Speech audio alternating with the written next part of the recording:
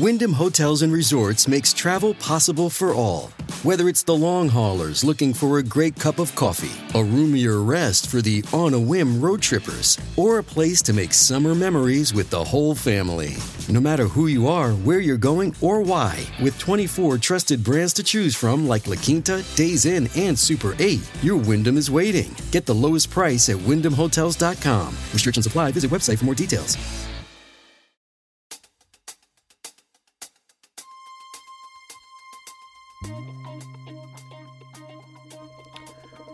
Welcome back to The Devil Within, another Season in Hell bonus episode today that admittedly veers into the world of conspiracy theories. Now, that's not something normally that interests me, to be honest. I haven't ever spent too much time investigating the big players in the genre, the Mount Rushmore of conspiracy theories, if you will. You know, the moon landing, the JFK assassination, Area 51, and the newest entry that quickly topped the charts, 9/11 was an inside job. I mean, I guess I just don't feel like I have to have an opinion on things like that. I'd rather focus my attention elsewhere. That's not to say that I'm blind to the fact that I peddle in a conspiracy genre of sorts. Demonic possession, unexplained events. I get it. Maybe I just like a good ghost story. And I definitely like supposedly, quote, unexplained events. Especially the research part. You never know what's going to come up. Which brings me to today's episode. I had the great privilege to interview some truly remarkable people for the most recent season of The Devil Within. One of those interviews was with Stuart Fillmore, a retired FBI agent with almost 30 years on the job. Stuart retired as an expert in many, many aspects of investigative work, and he was gracious enough to share his expertise on the American Mafia with us. And it was during that interview that Stuart mentioned, mostly unprompted, something that caught my attention. I say mostly unprompted because I definitely primed the pump when I mentioned early on that I wasn't a journalist and that my main goal was just to tell an exciting story. And most importantly, I wasn't afraid of participating in some semi-reckless speculation if he felt so inclined. I'll share the raw interview clip to illustrate how it went down. So it's been 2 or 3 years ago, maybe a little longer, but I read a book by Tom O'Neill. Golly, what was the name of the book? I forget. Golly, sorry, Tom, I'm forgetting the name of the book. But Chaos. The name of it was Chaos, and it was effectively a deep dive into the Manson case, and that potentially how Manson might have at one point come across the CIA, and that he had been, brainwashed and effectively put in many of the places he was put by the CIA. It sounds ludicrous. It sounds, like just wild. That sounds like MK Ultra. Yes, exactly. Yes, yeah. That Manson at one point had contact with Jolly West, who was the CIA psychiatrist that was involved in MK Ultra. And when I first got into this or started reading the book, I gave it no credibility whatsoever. I thought this just sounds off the wall. But if you read his book, he documents this stuff pretty well and makes for a compelling case, and makes you at least justifies a second look at some of the things that Manson did. And so when we had initially made contact about this podcast, I was thinking along the lines of, was Berkowitz possibly an MK Ultra guy? I couldn't find anything on that. And his background, I'm not sure would have where he would have been in a situation where he would have come in contact with that, other than through this Church of Process thing. Now, Mr. Fillmore is a seasoned investigator with, as mentioned, decades of fieldwork under his belt. He's one of those seen-it-all type of agents. And now he's a podcast host with a great show called Back in Crime that takes listeners inside the crime scene tape of some of the most famous murders and heists in history. It's definitely worth a listen. I'll leave a link in the show notes. All that is to say, he knows a good story when he hears one, or when he tells one. And MK Ultra is one hell of a story. But is there actually a chance that David Berkowitz was a secret subject of this infamous and illegal mind control program orchestrated by the CIA? Let's dive in. In the early years of the Cold War between the United States and the Soviet Union, incredible reports began to trickle in to the corridors of the American intelligence community about a weapon of near unlimited power.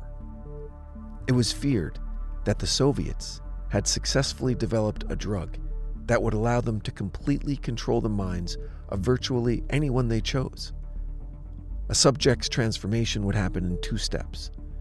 First, their existing psyche would be completely destroyed, erased to the point that no recognizable characteristics of the subject remained. If they happened to run into an acquaintance before reprogramming occurred, the acquaintance would swear they were talking to a completely different person. These early reports were spotty at best, and it was discerned that, through a gruesome journey of trial and error, reprogramming would include vestiges of the subject's earlier personality to allow for successful reintegration into society with as little risk as possible. They wanted them to at least be somewhat recognizable if they ran into someone from their old lives. Initially, the CIA was tasked with evaluating the risk that a program like that, if true, would pose to national security. The assessment was truly terrifying. Such an insidious, covert infiltration of the human mind was essentially impossible to defend against. In fact, there was the distinct possibility that enemies of the state, under the invisible control of a dangerous superpower, had already assumed dangerous positions of influence in our own government. In response, the United States adopted the age-old tactic of dealing with a clear and present danger to the sovereignty of the United States. We completely overreacted. Basically, our position was this: just in case the rumors are true, we're going to throw an obscene amount of resources at our own mind control program and beat those bastards at their own game. Laws and decency and transparency and humanity be damned. Hey, it worked with the Manhattan Project. We were so worried the Nazis were going to beat us to a nuclear weapon that we would end up creating something that no one really wanted, wasn't really needed, and only served to accomplish the technological achievement of us being capable of destroying ourselves. Yay, science as competition for world domination. So, in 1953, the CIA was granted authorization to launch the super-secret program they chose to call MK-Ultra. Yes, it sounds like an Armageddon-inducing MacGuffin in a Bond film, but hey, we've always been great at naming things. If all this wasn't scary enough, get this: the entire program was turned over to one guy, one decision-maker trusted with tremendous resources, a very vague and hazy objective, and absolutely no oversight from anyone. Who could be given such immense power? An elected official who swore an oath to protect America and enforce her laws? No. A seasoned diplomat with a long record of leadership and proven management skills? Nope. MK-Ultra was handed over to a CIA chemist named Dr. Sidney Gottlieb. In his book, Poisoner in Chief, author Stephen Kinzer wrote that, quote, Gottlieb realized mind control was a 2-step process. First, you had to blast away the existing mind. Second, you had to find a way to insert a new mind into the resulting void. He didn't get too far on number 2, but he did a hell of a lot of work on number 1. I'm sure we're all familiar with the arms race between the US and the Soviets that defined much of the Cold War. Who could build the most nukes and have the most efficient way of delivering them to the doorstep of the enemy? Within a short period of time, both sides had enough nuclear power to destroy the entire planet many times over with payload delivery systems across land, sea, and air. But there was another quiet race between these two behemoths, the race for the wonder drug that could effectively render conventional warfare obsolete. This was still the early 50s, and the rumors of a psychedelic fungi that grew in the inaccessible jungles of southern Mexico were just that, rumors. but the possibility was enough for a government-funded expedition whose objective was to find an elusive shaman who supposedly knew where these, quote, magic mushrooms grew and how to prepare them for human consumption. In their never-ending search for the miracle weapon, CIA operatives searched here in the remote mountain areas of southern Mexico for what up to then had been considered a myth, magic mushrooms. They used this man, a part-time chemist for the CIA, to dupe this man, a vice president of a bank and an amateur mycologist or mushroom expert, to try to get to the magic mushrooms and turn them into a drug. But it would be the amateur, R. Gordon Wasson and his colleagues, who would win the race and develop the drug psilocybin from the magic mushrooms. We went into the Mazatec area, far from the highways, remote from Mexico City. There we found that rotten bagasse, as it's called, bagasso, covered with mushrooms. These mushrooms I didn't know, had never seen. They were the sacred mushrooms. Wasson would also discover and record the ancient mystical rites of the mushrooms from a local shaman or magical priestess, Maria Sabina. Yeah. Incredibly, the expedition was successful, and the result was the discovery of psilocybin. Once synthesized in a laboratory setting with doses regulated to ensure accurate, repeatable testing, the only thing left was to find test subjects. And right off the bat, the government went and did government-type things. Over and over in my research for this episode, I read and heard the word unwitting. Yeah, they were straight up dosing people who had no idea what the hell was going on. And worse, they went after people who couldn't fight back and wouldn't be believed if they tried to hold anyone responsible. Drifters, prostitutes, drug addicts, people who wouldn't be missed. Expendable Americans. I found an old report from ABC News from 1979. Listen to this guy. Listen to him squirm when confronted with the idea of drugging unknowing test subjects. Did you ever consider what would have happened if any of these substances were given to, say, unwitting people? Oh, I don't remember having considered that specifically. What if you... I trust perhaps you've thought about it. Well, I haven't worried about it. Your question again, what would I have thought had I known that any of these substances would have been given to unwitting persons? You mean a hostile agent of another government? No, I mean that was probably one of the things they had in mind. I mean testing it out on an American citizen. I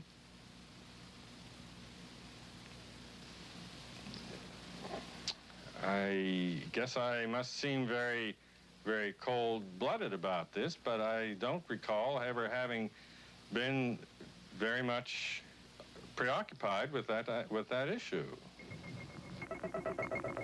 But many drugs were tested in this way. A decision was made at the highest levels of the CIA to do testing on unwitting Americans. As one CIA document says, such testing would be operationally realistic. A former CIA official who worked on these programs describes for the first time how the decision was made. He did not wish to be filmed or recorded. Thus his remarks are read by someone else. I think every last one of us felt sorry to attempt this kind of thing. We knew we were crossing the line. Every decent kid knows he shouldn't steal, but he does it sometimes. We knew damn well we didn't want anyone else to know what we were doing. The decision was made to do testing on unwitting victims. It was decided they should be on the fringes of society because they were most vulnerable. It was the borderline underworld, prostitutes, drug addicts, and other small-timers who would be powerless to seek any kind of revenge in case they found out. And as their predecessors had... Yeah, totally legit. It was around this time that Dr. Gottlieb was made aware of a pharmaceutical company out of Switzerland named Sandoz and a breakthrough drug that had just concluded its human testing. The results were very promising. The drug was called LSD. But it was a discovery here in Basel, Switzerland, at Sandoz Laboratories by Dr. Albert Hoffman, that led the intelligence agencies of America to believe that they had found the panacea. Originally synthesized in 1938 and accidentally ingested by its creator, Albert Hoffman, almost a decade later, LSD was the first widely tested psychedelic drug on humans. It proved non-addictive, with very few side effects, and induced truly remarkable auditory and visual hallucinations, as well as mystical experiences, amnesia, and ego dissolution. The discovery was lysergic acid diethylamide, LSD. It was one of the first times that anybody had run into a powerful drug that was different than anything else that they knew anything about. John Gittinger, recently retired chief psychologist for the CIA. This is the first time Gittinger has been interviewed publicly. We could disable a whole city by putting a very small amount on a water supply. After all of these years of us, those of us who were involved in looking for this secret drug, this was the only thing that began to look for the first time like it might be something like that. An American military officer stationed in Basel, Switzerland, was gathering intelligence on the new drug and suggested it was, indeed, just what Dr. Gottlieb was looking for, and that there was a high possibility that the Soviets were also aware of the drug's existence. When, a short time later, Sandoz Labs announced it would be making a large batch of individual doses available on the open market, the U.S. stepped in and bought them all. Why? For sex parties, obviously. The CIA's interest in LSD was intense. The worry was that the Russians would get hold of it. Were the Soviets into LSD? I'm going to have to say I'm sure they were, but if you ask me to prove it, I've never seen any direct proof of it. But at one point, intelligence information received from Switzerland said that Sandoz Laboratories was about to put 100 million doses of LSD on the open market. And it caused enough concern within the agency that the United States was prepared to buy the entire supply. If you remember, Agent Fillmore told us that one of the bedrock operational mandates of the CIA is that they were not supposed to conduct any business within the borders of the United States. They were restricted to intelligence gathering activities on foreign soil only, no exceptions.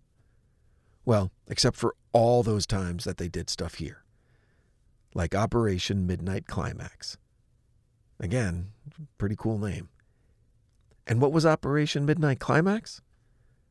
Sex parties, where they would spike the drinks of the male participants with LSD, and then a bevy of sex workers on the CIA payroll would engage in all sorts of sexual activity, and then, and this is the whole point of the operation, these women, having been trained in interrogation techniques by the CIA, would see if they could get these men, in the full throes of an LSD trip, to admit their deepest, darkest secrets by way of some post-coital pillow talk. These operations were staggeringly successful, to the point that the people running the show wanted to push the envelope. They wanted to see if these women could get these dosed-up sex fiends to not only spill the beans on the skeletons in their closet, but to see if they would agree to commit varying degrees of criminal activity. Robbery? Yeah. Assault and battery? Sure. Assassination? Probably. As this 1952 CIA memo says, the aim is controlling an individual to the point where he will do our bidding against his will, and even against such fundamental laws of nature as self-preservation. Okay, so things were starting to get out of control, and the people running Operation Midnight Climax started getting careless and reckless. They actually decided to dose one of their own without his knowledge, and things went south in a hurry.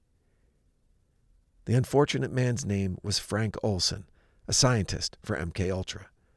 Frank was with his colleagues on a team-building retreat with the rest of MKUltra when he was served a spiked drink. It didn't go well, and later that night, he allegedly committed suicide by jumping out the window of his hotel room in New York City. The brilliant YouTube channel, The Y-Files, did a fantastic episode about the Frank Olson incident that you should definitely check out. Again, I'll leave the link in the show notes. This episode is brought to you by BetterHelp. A lot of people these days are charging into the new year, full of confidence and passion and big ideas and gym memberships and diet plans.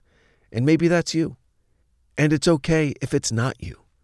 Because a lot of us are still searching for that better version of ourselves. The new year can be a difficult time. As I've said many times over the past few seasons of this show, I've been in therapy on and off for my entire adult life. And one of the main things I've learned is that massive change happens in small steps. Maybe ditch the extreme resolutions and take a small step towards a better you. BetterHelp offers online therapy. After they learn a little bit about you, you'll get matched with a licensed therapist for sessions that fit your schedule. BetterHelp is flexible, convenient, and if you're not happy with the therapist you're paired with, you can switch for no additional charge. Celebrate the progress you've already made. Visit BetterHelp.com/devilwithin today to get 10% off your first month. That's BetterHelp, HELP.com/devilwithin. Hey, it's Kaylee Cuoco for Priceline. Ready to go to your happy place for a happy price? Well, why didn't you say so? Just download the Priceline app right now and save up to 60% on hotels. So whether it's Cousin Kevin's Kazoo Concert in Kansas City, go Kevin, or Becky's Bachelorette Bash in Bermuda, you never have to miss a trip ever again. So download the Priceline app today. Your savings are waiting. Go to your happy place for a happy price. Go to your happy price, Priceline. But for 20-plus years, the program would continue its quixotic search for the ultimate weapon, and its dutiful knight-errant, Sidney Gottlieb, was given carte blanche, a seemingly bottomless budget, a license to kill, and tons of acid. And when I say he had a license to kill, I'm kind of not kidding. In an interview about his Poisoner-in-Chief book, again, author Stephen Kinzer stated, quote, "This guy, Dr. Gottlieb, had a license to kill. He was allowed to requisition human subjects across the United States and around the world and subject them to any kind of abuse that he wanted, even up to the level of it being fatal. Yet nobody looked over his shoulder." Yeah, let me repeat that. He was allowed to requisition human subjects. Like a warehouse clerk requisitioning toilet paper, Gottlieb was fed an endless string of humans for his experiments. And there was no one looking over his shoulder, no one to stop him from pushing things too far in his attempts to find the chemical means of shattering the human ego. Not even when it resulted in the death of a number of his subjects. Then things got really dark. But before we go there, I wanted to share some delicious irony that occurred in the vast and nearly unregulated LSD experiments carried out across the United States in the late 50s and early 60s. So, Dr. Gottlieb arranged for the U.S. government to acquire the global supply of LSD to the tune of $250,000 to Sandoz Labs in Switzerland. Now he just needed a way to distribute the doses while gathering the data he needed to gauge the potential mind control efficacy of LSD. How did he do that? He lied. Fake health organizations, bogus research entities, full-on cloak and dagger operations like Midnight Climax, and many other sinister fronts that allowed for widespread distribution of LSD by way of mostly reputable hospitals and clinics across the country. And some prisons and mental institutions. That's where the real shit went down. But more on that later. The irony of the whole MKUltra situation is this. Ostensibly, Gottlieb and the CIA were working to uphold and defend certain American ideals through the desired ability to control people's minds when they didn't know it was happening, to develop the ability to insert people into the corridors of power in our enemies' governments where we control their actions. But what they couldn't have possibly seen coming was the fallout of getting LSD into the hands and minds of people like Allen Ginsberg, Ken Kesey, and Robert Hunter. These men received their LSD through programs that were fronts for the CIA and were personally overseen by Gottlieb. The thing is, these guys loved it. Ginsberg, the great American poet, would insist to anyone he met that they had to undertake the, quote, great personal adventure that acid affords an individual. Ken Kesey, the award-winning author of One Flew Over the Cuckoo's Nest, he, along with his group of so-called merry pranksters, would paint a bus in psychedelic colors and drive across the country, introducing what would come to be known as the 60s counterculture to America. Oh, and Robert Hunter? No big deal. He was the lyricist for the band The Grateful Dead, who probably more than any other musical act embodied and glorified the use of psychedelic drugs, and more importantly, took it mainstream. So the very perceived anti-American values that the CIA was trying to defeat across the globe by experimenting with LSD, they wound up creating in their own backyard by experimenting with LSD. It's almost Shakespearean. The darker side of dosing subjects against their will is illustrated in the person of notorious Boston gangster Whitey Bulger. While Mr. Bulger was in prison, he was made aware of an experiment that could potentially cure schizophrenia. Now, Bulger wasn't diagnosed with that particular ailment. The approach from the people running the program appealed to the inmate's sense of altruism, and maybe some perks on the inside that would make his time go by a little faster. Bulger agreed to volunteer for the program, which consisted of him taking LSD every day for a year. Eventually, Bulger got wise to the fact that the program had nothing to do with finding a cure for anything. He was just a guinea pig at the mercy of government-funded maniacs who were actually trying to induce the complete breakdown of his mental faculties. Years later, and with the full knowledge of what had happened to him, Bulger vowed revenge on the doctors who fed him LSD day after day after day. I'm not sure if he ever made good on that threat. But easily the most disgusting and morally reprehensible aspect of MKUltra was the open alliance with the madmen from the Japanese and German concentration camps of World War II. The CIA actually hired Japanese and Nazi doctors who had extensive experience with torture techniques and the application of drugs to enhance interrogation practices. They hired them to train their own guys. Gottlieb then oversaw the creation of detention centers across Europe and East Asia, primarily in territories under the control of the U.S. government, so, they could do whatever the hell they wanted. Then it was just a matter of recruiting subjects, or kidnapping them, shanghaiing them, as it were. Look, it's a lot easier to torture someone if you're told they're an enemy of the state or an expendable asset. Foreign spies, prisoners, traitors to the cause, whatever got them strapped into the gurney and dosed up.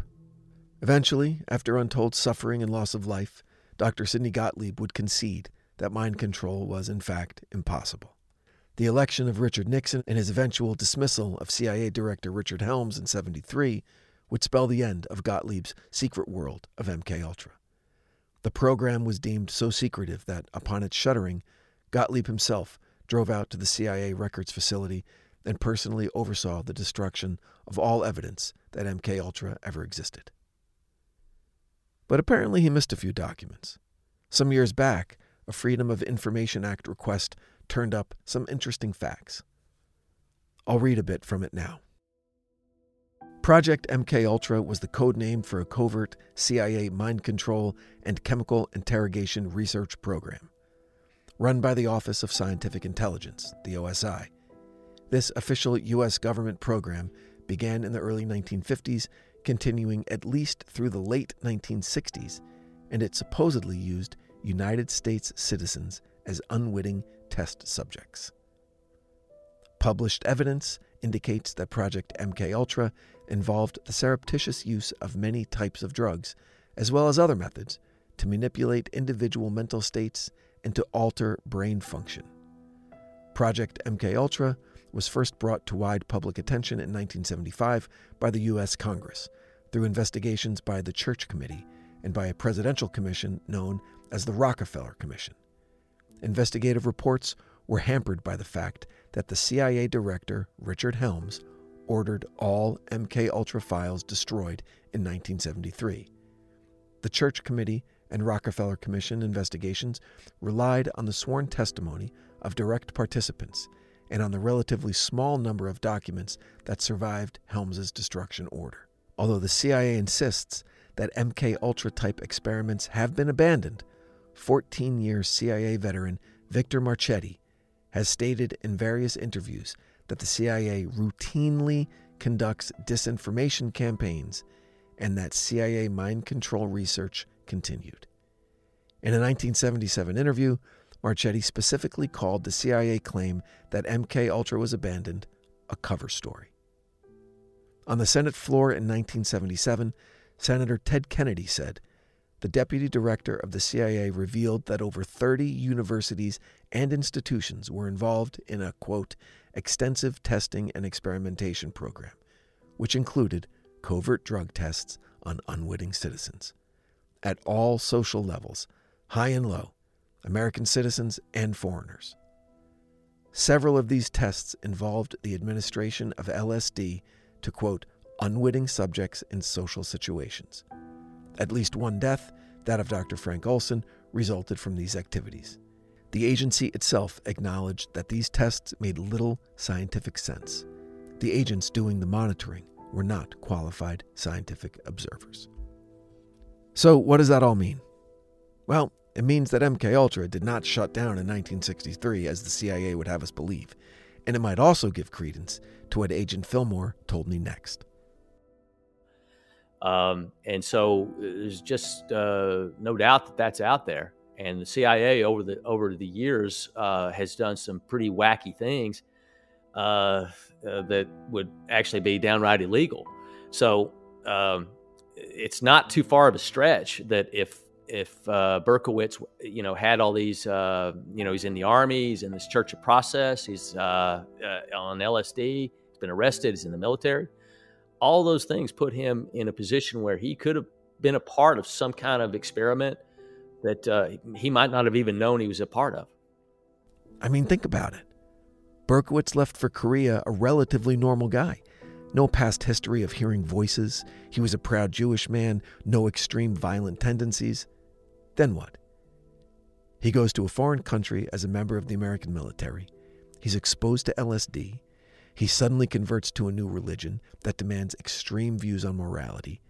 He comes home and no one from his old life recognizes him. In fact, several were quoted as saying that he was a different person. Then, almost overnight, he becomes a serial killer prowling the city, night after night, methodically searching for victims at the command of a 6,000-year-old demon that communicates with him through an awesome black lab. If MKUltra was still up and running in the mid-'70s, Berkowitz just may have been one of those failed experiments. And to wrap this up, if you get a chance, check out some of Berkowitz's more recent jailhouse interviews online. Granted, he's a mass murderer who deserves to rot in jail. But on the surface, he seems like a very normal dude. For a second, just look at this from the angle that he was indeed an MKUltra subject. And he became aware of it after the fact. Years in jail would allow, perhaps, for some version of the man he used to be to return, for some healing to happen. It appeared Whitey Bulger got better after a year of daily doses of LSD. But it would also explain Berkowitz's utter reluctance to return to society, his complete refusal of parole. Maybe he felt safe in jail, away from the shadowy figures seeking to control him once again.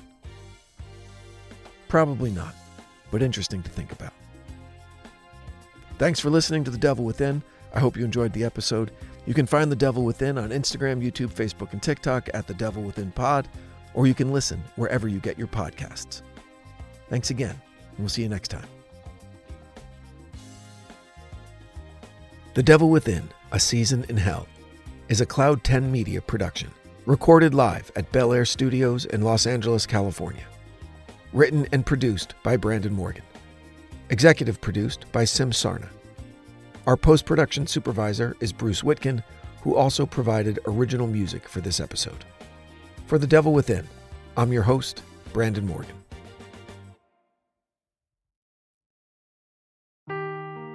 Seeking the truth never gets old. Introducing June's Journey, the free-to-play mobile game that will immerse you in a thrilling murder mystery. Join June Parker as she uncovers hidden objects and clues to solve her sister's death in a beautifully illustrated world set in the Roaring '20s. With new chapters added every week, the excitement never ends. Download June's Journey now on your Android or iOS device, or play on PC through Facebook Games.